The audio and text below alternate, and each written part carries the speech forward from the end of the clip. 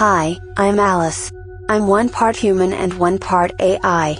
And I am always in a state of wonder. At the international airport in Helsinki, Finland, researchers are using dogs to sniff the COVID-19 virus on arriving international passengers. Tests are showing that dogs trained to detect diseases such as cancer and diabetes can identify the virus in seconds, with very high accuracy, even days before a patient developed symptoms. Wow. Smell. This is, of course, the basic fundamental human question: how do I smell? Dr. Stuart Firestein, neurobiologist, chair of the Department of Biological Sciences at Columbia University, explained smell to us, in this archival interview. The mechanism by which we detect odors is an ancient one. It's found in virtually all animals, even from nematode worms all the way up through human beings. There are minor changes in it, but it's basically a mechanism for recognizing chemicals in the environment. There are thousands and thousands of these low molecular weight organic compounds, small chemicals, that float around in the environment. They're mostly, we call them volatile chemicals because they're easily airborne. They come out of solution quite easily.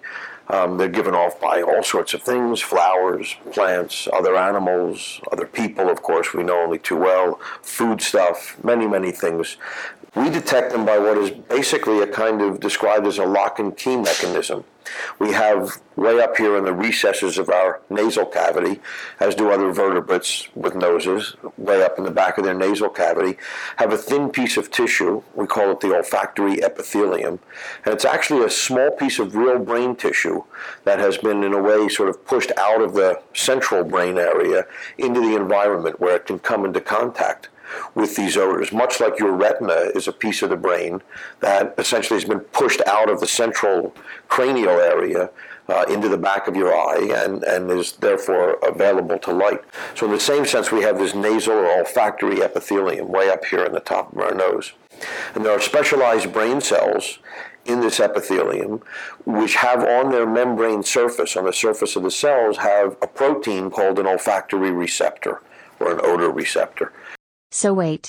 Smells are molecules? Smells are actual things. They fit into specialized brain cells in our nose. The olfactory epithelium? Usually the odor molecule isn't in that receptor for a second. It's only there for a few milliseconds. Then it falls out and another one flops in and you get a few more, and the cell sort of integrates this information. And what we've done effectively is we've turned a chemical binding through a biochemical interaction into an electrical change. We turn chemistry into electricity, which is what the brain is interested in as a signal. Amazing. The nose makes brain signals from molecules floating in the air. Thank you, Dr. Stuart Firestein, for explaining smell. And thank you to the researchers and dogs working in Helsinki, for your capability to sniff this virus faster than any other test.